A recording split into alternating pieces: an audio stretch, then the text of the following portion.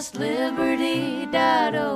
It's good for you and it's good for me. Just liberty.org.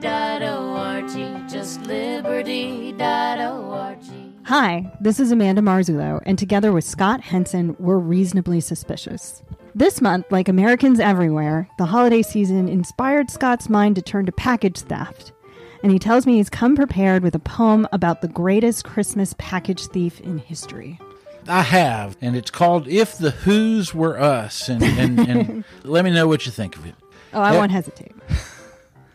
Everyone knows the Grinch stole Christmas and how the Who's forgave him, but real-life Who's would likely never lift a hand to save him. Instead, they'd pass harsh criminal laws to punish him severely, and for the rest of his born days, they all would treat him queerly. The Who's would have surveillance installed in all their homes so police could look inside to see if thieving Grinches roamed. The Who's would spend their Saturdays complaining on next door and wonder if some green guy they saw might be Grinch returning once more. Even Who's with a greenish tint from now on would be suspect, the legacy of one night's theft that years could not correct. And that, my friends, is how we know the Grinch story is fiction. In real life, few Who's could break their Christmas gift addiction. So even though his heart had grown and gifts returned to all who own them, the clang of prison bars, not bells, would sound his benediction. I think it's fabulous. I think it captures the true spirit of the season. Yeah. You know, maybe in ways that the ending of the original did not. Who doesn't want stuff? As near as I can tell, everybody wants stuff. Hello, boys and girls, and welcome to the December 2019 episode of the Just Liberty's Reasonably Suspicious podcast, covering Texas criminal justice, politics, and policy. I'm here today with our good friend Mandy Marzullo, who's Executive Director of the Texas Defender Service, or may not be by the time you hear this. She's leaving at the end of the month, but for now, how are you doing, Mandy? Doing great, Scott. All right. Well, you can let us know where you land here when the January podcast comes. Or not. You know, I am looking forward to some time off. Time off sounds pretty good. I wouldn't mind some of that myself. This month, Mandy and I discuss high fines and fees in Texas, recent Texas exonerations, and review the biggest criminal justice stories in Texas in 2019. Mandy, what are you looking forward to on the podcast today? The exonerations. I think recent months have had some complicated exoneration cases where it's hard to even know where to start, where it went wrong. And there's so much going on that I think maybe they hadn't gotten all the attention they deserve. So I kind of agree with you. First up, an analysis from the Brennan Center discovered that Travis County had more outstanding criminal justice debt, including more debt paid off through jail credit among all of the 10 counties in 3 states analyzed in their report. The Brennan Center found that Texans had racked up hundreds of millions in outstanding criminal justice debt, much of which may never be paid, but which prevent final resolution of sometimes decades-old cases. Scott, who can address this issue in Texas and how?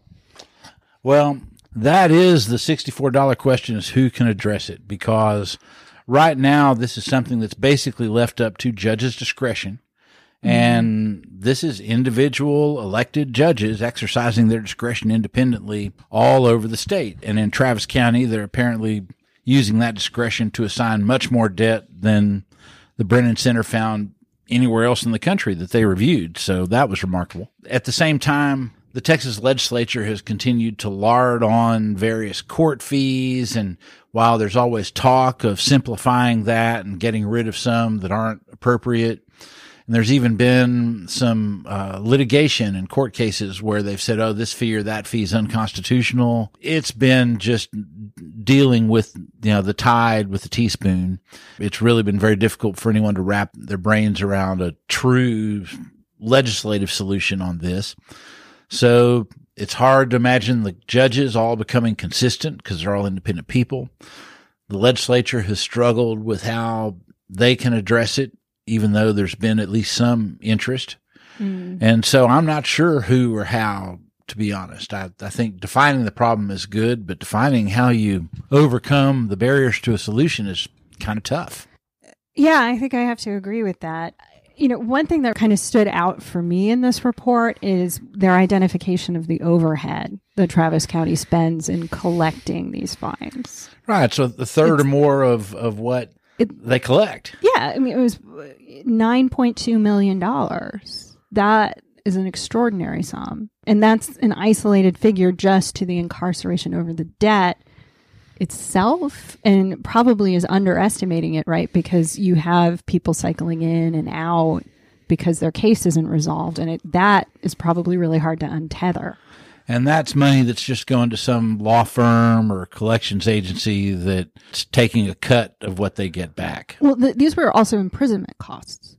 So like at the county jail. Gotcha. As well. So I think that hopefully can provide some motivation for folks to curtail this. It's true, though, that the fines and fees code is really hard to understand. It exists in multiple places in the Texas code, and some of these fees are actually non-discretionary, or at least they were 10 years ago, the last time I really took a look at this. So they say that the fee shall be imposed, and there's no judicial discretion involved. That said, the Supreme Court has said that any time a fee is imposed, you're entitled to some sort of finding of your ability to pay. Right. And that's where the judges are dropping the ball.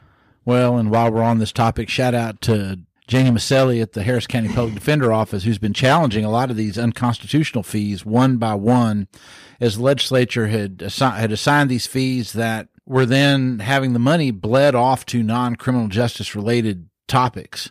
So she's been challenging those one after the other and been successful in several of them. Yeah, and the Brennan Center was also saying, I can't remember if it was in this report or in the predecessor to it, where they were talking about how having these fees and requiring that courts collect them, even if the money is used for a criminal justice purpose, which is what Keller wrote out in her Salinas decision where Janie litigated the issue, affects the integrity of the judges' decisions and their independence. That judges really should be just ruling on the issues in front of them, not collecting funds or taking their budget into consideration.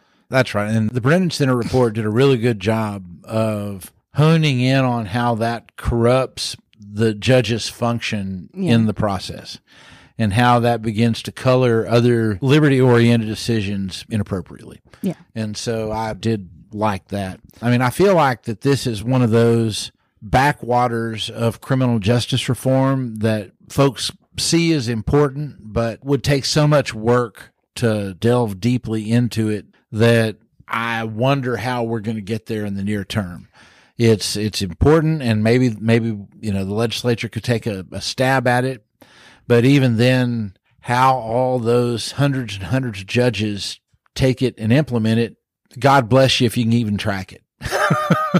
Yeah, no, you're right. It's also one of those issues where Democrats have been on the wrong side of it. Right. They've often used fees like this to fund their programs. I mean, one of the first bills I've ever challenged was a Democratic bill to fund drug courts through an unwaivable mandatory $100 fee on all misdemeanor cases. The bill sponsor would not put even an indigence carve out. Well, we're going to talk later about the driver responsibility surcharge. The origin of that was Rick Perry wanted support for his toll road program. And so he agreed to let the Democrats siphon off money for trauma hospitals from part of the funding mechanism. Well, the toll roads failed. The funding mechanism passed. And so we end up with this fee that it took 16 years to get rid of. We're going to talk about it soon. That just was there for its own sake. And that was diverting money into the hospitals from the criminal justice system. Yeah. But regardless, I feel like that I'm very glad they took this deep dive to the extent that it gives us a roadmap to some policy reforms. That's great. I feel like some judges are going to have to take some leadership on this fines and fees issue in a way that just hasn't happened yet. It's happened on some of the debtor's prison stuff surrounding Class C misdemeanors. And Nathan Hecht has really taken leadership on that, and so a lot of the other people in the Judicial Council. And we're going to need to see some judicial leadership like that, I think, for this issue to make. And I hope we do. Me too.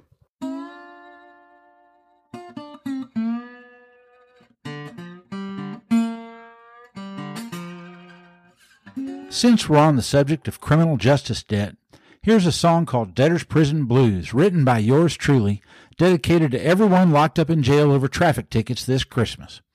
This original little ditty features the same great Texas musicians who performed our podcast music. Sean Pander on vocals, the great Floyd Domino, a two-time Grammy winner, on piano, John Mills as a one-man horn section, Glenn Fukunaga on bass, Donnie Wynn on drums, and the whole thing was produced by guitar virtuoso Gabe Rhodes. I hope y'all enjoy it. Well,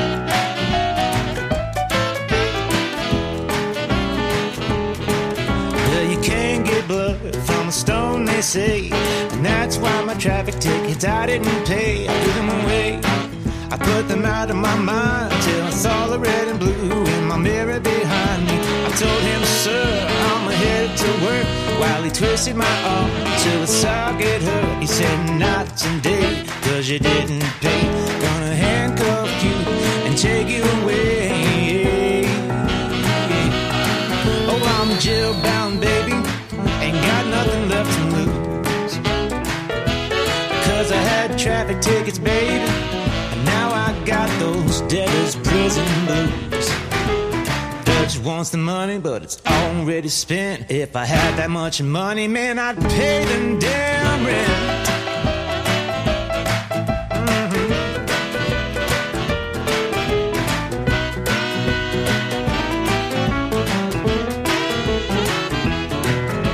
I lost my job, couldn't make it to work. I left my little girl at school sitting on the curb. The rent is late, the bills are due. I don't know what I'm gonna do. Ooh, yeah. 'Cause I'm jailbound, baby, ain't got nothing left to lose. 'Cause I had traffic tickets, baby, and now I got those debtor's prison blues. And now I got those debtor's prison blues. You got bad choices, whatever you choose.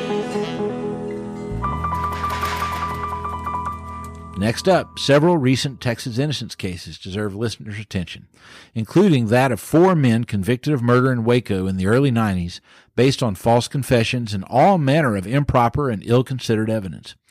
The Court of Criminal Appeals overturned their convictions without declaring them actually innocent, but the new district attorney will not re-prosecute them after finally tested DNA evidence showed another unrelated man committed the sexual assault of which one of the men had been accused.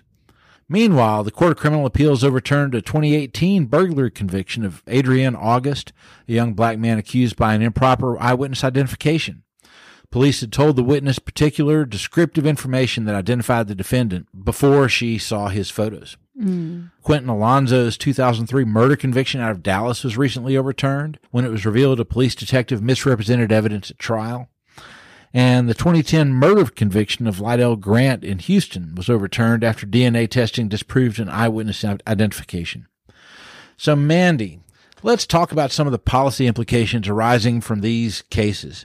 Texas has been debating innocence issues for 15 years or so now. What problems jump out at you from these cases that still need to be fixed, and where have reformers made progress? Well, I think sort of the big issue that a lot of the reforms have highlighted is the role of judges in this process as being one of them. That, there's still a lot to be done, but often judges aren't recognizing or granting relief even when the facts are in front of them on habeas for reasons that don't make sense to me as a partial, not an impartial observer. Well, not just habeas, but at all levels, we've talked about how on the DNA mixture evidence, we had judicial rulings on every little side tangent except, is this reliable evidence in Texas? Yeah. Over and over, we had a whole podcast segment on how there was an array of decisions on DNA mixtures, and not one of them got directly to, is it reliable? And then finally, this judge in Michigan, this federal district judge, Janet Neff, comes out and does an actual Daubert hearing on it and addresses that question. So I think you're right. It's not just habeas. It's at many levels in the process. You're seeing failures by the judiciary. Yeah, to exclude evidence, to do a lot of things that the legislature has made a clear instruction to do. I mean, just look at the DNA statute. That is constantly being revised because the courts interpret it narrowly. Right, and because deny some testing. likely innocent person can't get their evidence tested. And then as often as not, when they finally do, they're innocent. That's pretty much what happened with Michael Morton. We had to get that law changed to say, no, the prosecutors can't object over those grounds. And as soon as the objections to the testing were gone, lo and behold, it was somebody else. Yeah. And you see this, sometimes with the junk science writ, you see sometimes courts ignoring clear evidence. I mean, this happened in the Reed case. There was substantial evidence of his innocence, I'd say, that was presented to the court even before everything compiled even more before his execution date. And the trial court just sort of ignored it when it was analyzing it. Now, you were interested in the forensic issues out of the Waco cases. Talk to me a little bit about what you saw there. I mean, well, I'd say that one of the big issues that still stands out there is sort of deficient representation. Now, the trial lawyer in that case is one of the better ones in Texas, and these were the early years of DNA, but there was an exculpatory DNA test result in his case file that never saw the light of day. Wow. And back in what was this, early 90s? Well, the crime was in 92. I guess the trial was 94, I believe. Right. So that was certainly before DNA was really widely accepted. Our first DNA exoneration in Texas was 1998. And in fact, the Court of Criminal Appeals refused to accept it. Roy Kreiner had DNA evidence show that he wasn't the perpetrator in that case. And that was the origin of the legislature creating Chapter 64 in 2001, was that the Court of Criminal Appeals said it doesn't matter that the DNA said you weren't the rapist. You stay in prison. Oh, my God. And so Chapter 64 was created to guarantee the right to access that testing and to give you a path to get out if you were in that situation. Yeah. And it turned out a lot more people were in that situation than anyone could have guessed at that time. Yeah. And so, I mean, focusing on the good news, I mean, there are a lot of aspects of the trial proceeding that have been sort of fixed. So, for example, jailhouse informants. There was a jailhouse informant who testified in that case that the defendant, the only one that was contesting his guilt among the four of them, confessed. That was a repeat informant. Mm-hmm. And someone used in multiple cases. Yeah, and his prior testimony was deemed inadmissible. Well, the legislature under the Tim Cole Exoneration Review Commission bill in 2017 explicitly says that is admissible. So the defense can effectively cross informants who have incentivized testimony. There was also some extreme hair and fiber testimony saying that it absolutely matched fibers from whatever. And way overstating the forensics. Yeah, on every level. I think he also said there was no DNA and testified to the fact that no DNA could be testified, which was also manifestly false. There was an exculpatory result in this case. That under the junk science writ, someone can get relief, or under a Chabot claim. So there's some improvements, especially on the back end, to be able to get out if you've been falsely convicted based on junk science, for example. What we haven't done a good job of is keeping the junk science out on the front end. Mm-hmm. And I'd say that, especially looking at a couple of these other cases besides the Waco cases, I would also say that we haven't fixed the eyewitness identification problem. Oh, yeah. When I was policy director at the Innocence Project of Texas, I was involved in negotiating our eyewitness identification statute, and then was on a working group at the Sam Houston State that helped develop best practices that were disseminated to law enforcement. And I actually am fairly confident in the product that working group came out with. Mm-hmm. There's one or two things where later research might niggle at it just a little bit, but the reality is most of it holds up even today. The problem is the courts are letting in lots of evidence that simply doesn't meet that standard. They're letting in evidence where very biased photo lineups happen. One of the lineups here was one that they excluded, thankfully, was one where law enforcement had said to the witness, well, the guy wearing these clothes and who looks like this is the guy we think did it. Well, who do you think they're going to pick?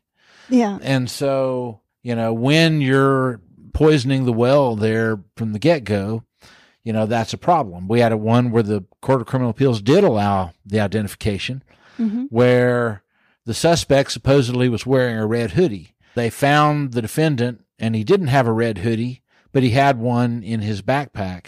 And so at the police station, they made him put on a red hoodie, and he was the only one In a red hoodie. in a red hoodie in the lineup. Well, the Court of Criminal Appeals allowed that testimony. And so as long as bad testimony that does not meet those standards is still getting into evidence, we're going to continue to see exonerations based on faulty eyewitness identification. That was the most common reason that people were falsely convicted among the DNA exonerations, which is one of the cleanest samples of false convictions that we'll ever have. And I feel the sort of scientific validity of analyzing what went wrong there gives us our clearest window into what causes false convictions in the system. Eyewitness identification was overwhelmingly the biggest part of that. Bad forensics was another very large chunk. So, yeah, and moving on to another piece, there were also a substantial number of false confessions, and that was another which were in aspect. the Waco case and informants, and so we're seeing all of them still crop up. Yeah. We're seeing that these problems have not gone away just because a law was passed. Oh, absolutely. I mean, even though the Waco case was a while ago, it's still, the behavior was egregious on the Right. part of law enforcement.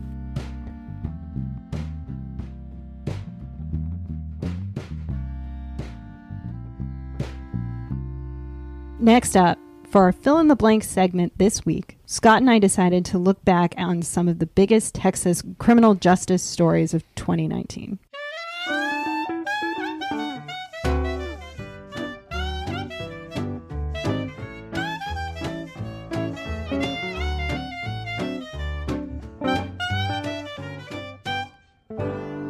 First up, Harris County settled historic bail reform litigation, eliminating money bail for most misdemeanor defendants, while litigation in Dallas and Galveston counties continued to move forward.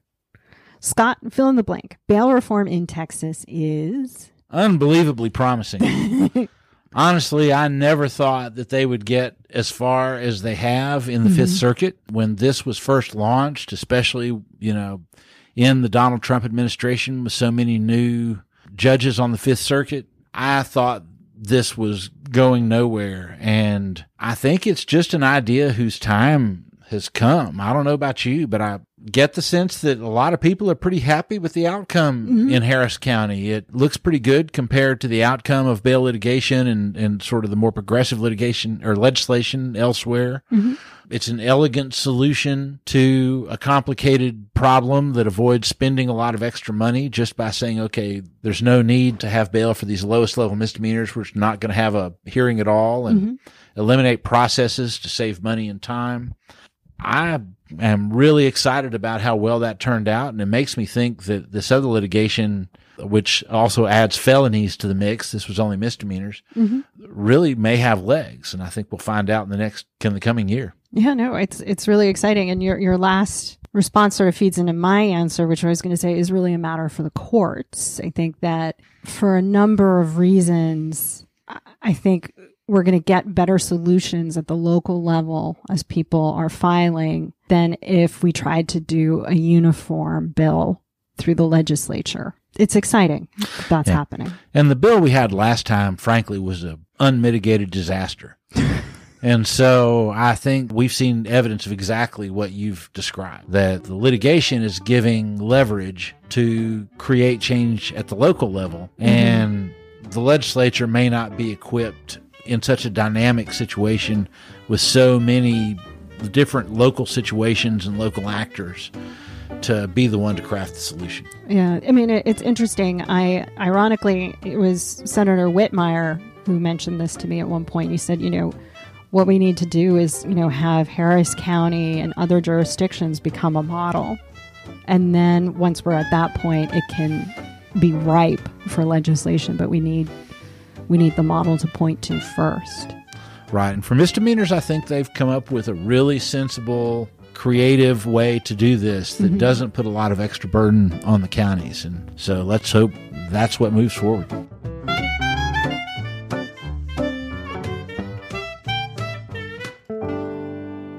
16 years after its creation, the Texas legislature finally abolished the driver responsibility surcharge, eliminating billions of dollars in debt and freeing up more than 1 million people to get their driver's licenses unsuspended. Mandy, fill in the blank. Elimination of the driver responsibility surcharge was, I think, the criminal justice headline of 2019. Yeah. It, undoubtedly affected the most people. It eliminated a really high barrier to reentry for people who have committed nonviolent offenses. So, the legislature should be commended for taking action on this finally. Yeah, in terms of the number of people who were actually helped by this, it was easily the biggest thing I've ever worked on. It was like 1.5 million people had their driver's license suspended under this program. So that's absolutely enormous. I would say that elimination of the surcharge was the first step. We talked earlier about these fines and fees and criminal justice debt. Even here, we eliminated the surcharge. And again, there were 1.5 million people who had their licenses suspended. Of those, fewer than 1 million of them were eligible to get their license back immediately. Another several hundred thousand had to pay a $95 license reinstatement fee before they could get their licenses back. Mm-hmm. And then another group of around 300,000 or 400,000 had their licenses suspended for other traffic tickets under what's called the OmniBase program, which is where they suspend your license for non-payment of traffic tickets. And just as background, there's about 1.1 million people who have licenses, but when it comes time to renew it, it will be suspended under that program. And so we still have not addressed that at all. There's still several 100,000 people who have not been able to get their licenses back under the DRP because of the reinstatement fee.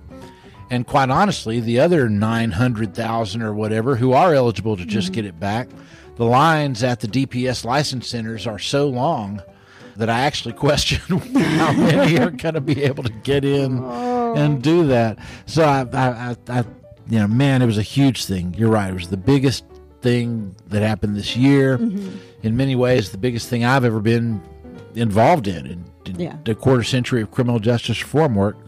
And yet, all it does is highlight how much more there is to do.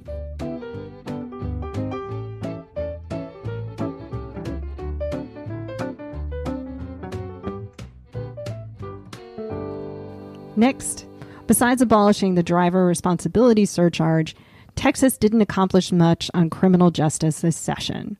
But they did accidentally decriminalize marijuana possession, at least sort of, by reclassifying it as hemp that crime labs couldn't test. So, Scott, fill in the blank. Texas's accidental pot decriminalization was friggin' hysterical.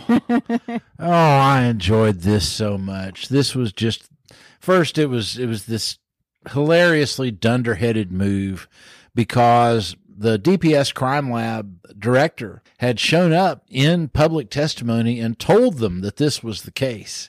Yeah. And simply no one on the committee intellectually grasped what was being said to them. And it just flew over their heads as though Einstein were explaining relativity. And they passed this anyway. And I just found it delightful. And I also find it delightful because it's this wonderful natural experiment. Yeah. Where there's no way the Texas legislature was just going to completely decriminalize pot. In fact, they wouldn't even reduce the penalties last session. The Texas Senate wouldn't even take that bill up. Well, now it has just happened. And lots of very conservative jurisdictions with Republican district attorneys have said, well, I'm not doing that. Yeah, I'm not even going to touch this. And we've seen that it really didn't create any problems. Nobody's really complaining that there's some crime spree. It's just not a big deal. So I found it hysterical. I found it delightful. This was just one of the funnest things that happened of the legislative session to me.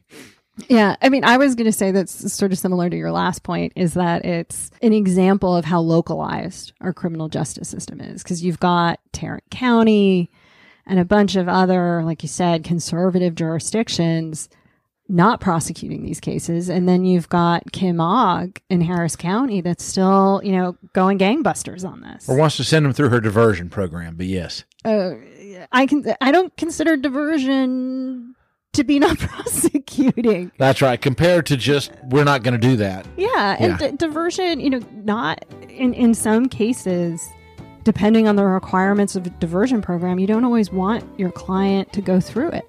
Right. Like often those are for people who don't have any problems and who are not going to reoffend anyway. It's a way of avoiding having a criminal record. That is a very different thing. And I'd say it was also emblematic of the whole legislative session where something that was completely an unintended consequence and just made them look silly was like really the highest profile criminal justice thing they did. I know. It was a weird, bad session on criminal justice reform, and there were a lot of missed opportunities. And so this, I guess, is just one interesting bright spot. No, definitely.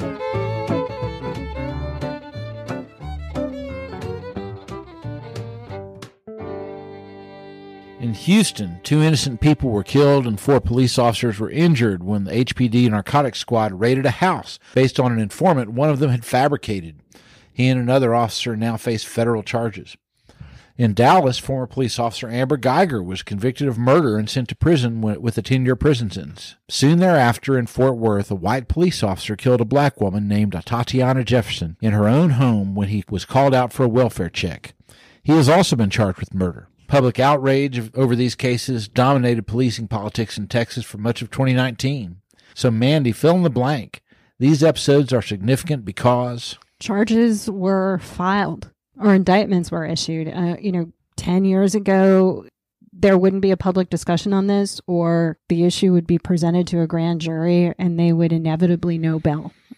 So it's exciting to see that police are being held accountable. Granted, these are the most egregious cases with their use of force, but it's something.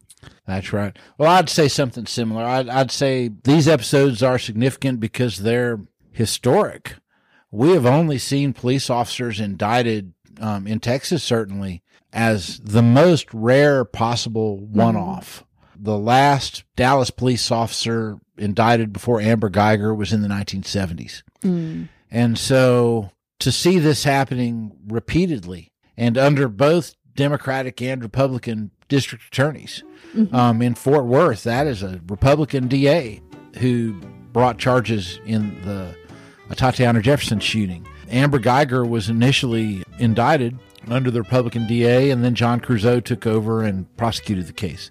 So this has been not just a moment when police officers are beginning to be brought to justice, brought to a public trial in ways that we've never really seen before, but it's happening with bipartisan backing among prosecutors in large part. It's not happening everywhere, but where it's happening, it's not some controversial partisan thing. It's lawyers are deciding to do their duty thing. And I find that incredibly exciting.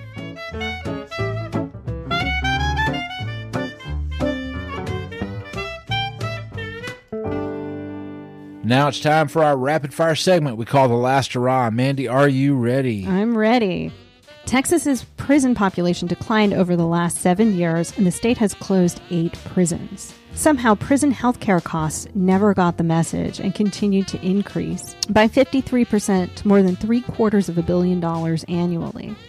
Inmates over the age of 55 largely drove these extra costs, reported the Texas Tribune. Those prisoners make up just 1/8 of the prison population. Scott, how could Texas avoid paying healthcare costs for inmates eligible for AARP membership? The only way that Texas is going to reduce prison costs is to incarcerate fewer people. We are at a point now where a majority of people incarcerated in Texas prisons have very long sentences, mostly for violent offenses, but many of them are incarcerated far beyond what's necessary for public safety. There has to be a reduction in the overall number at this point. You can't just niggle around the edges or charge the prisoners for health care costs. Been there, done that, have the t-shirt. Next up, a prison supervisor was arrested for taking a TDCJ inmate work crew to do work on the air conditioning at an inmate's mother's house. The The supervisor was under investigation as part of a contraband sting. He's being charged under the law of parties with unauthorized absence from a correctional facility, an offense normally reserved for inmates. Mandy, what does this tell us about TCJ's contraband problem? That it's pervasive. It's extraordinary that you would get to a point where they're, brazenly not at work. Last one. Last month, we discussed a new report from the Sixth Amendment Center on Indigent Defense in Amarillo. That document revealed the extensive loss of court records in a ransomware attack in Potter County last spring. The county refused to pay, and it lost its files. At this point, reported the Sixth Amendment Center, quote, "It is unclear whether the court's lost records can ever be recovered. The district courts had not been storing backups of their data, and they also had not been paying their software vendor to back up their files." Unquote. So, Scott, what are the implications if Potter County courts can't produce those records? There are so many implications. Oh, my God. Find the nearest mirror, throw a rock at it, and for every shard of glass, there's a different implication to this. Of all the random, proportionate sizes that you'll find the shards of. Big ones, small ones, everywhere you look. They have had to restructure their internal systems around paper copies just to keep their dockets going. But more than that, all their historic records are gone. It's like a mass expungement that was completely unintentional. I know. That was my first thought was, well, that's one way to comprehensively expunge someone's record. It's outlandish, and there have been more than 160 jurisdictions across the country, government jurisdictions, that have been victimized by these ransomware attacks. And the idea that you would be caught in one of those having not backed up your district court files is amazing and really should be a cautionary tale for every other jurisdiction in the state. Oh my God, that's enormous. Absolutely. Craziest thing I ever heard. All right, we're out of time, but we'll try and do better the next time. Until then, this is Scott Henson with Just Liberty. And I'm Amanda Marzullo with the Texas Defender Service. Thanks for listening. You can subscribe to the Reasonably Suspicious podcast on iTunes, Google Play, or SoundCloud, or listen to it on my blog, Grits for Breakfast. We'll be back next month with more and hopefully better news. And until then, keep fighting for criminal justice reform. It's the only way it's going to happen. Also, shout out to Carrie Blakinger. Congratulations on your new job at the Marshall Project. And shout out to Pam Koloff. Go read her New York Times Magazine cover story on a career informant from Texas and the implications for the death penalty in Florida. You did an amazing job, Pam. Yeah. Congratulations to both of you. There you go.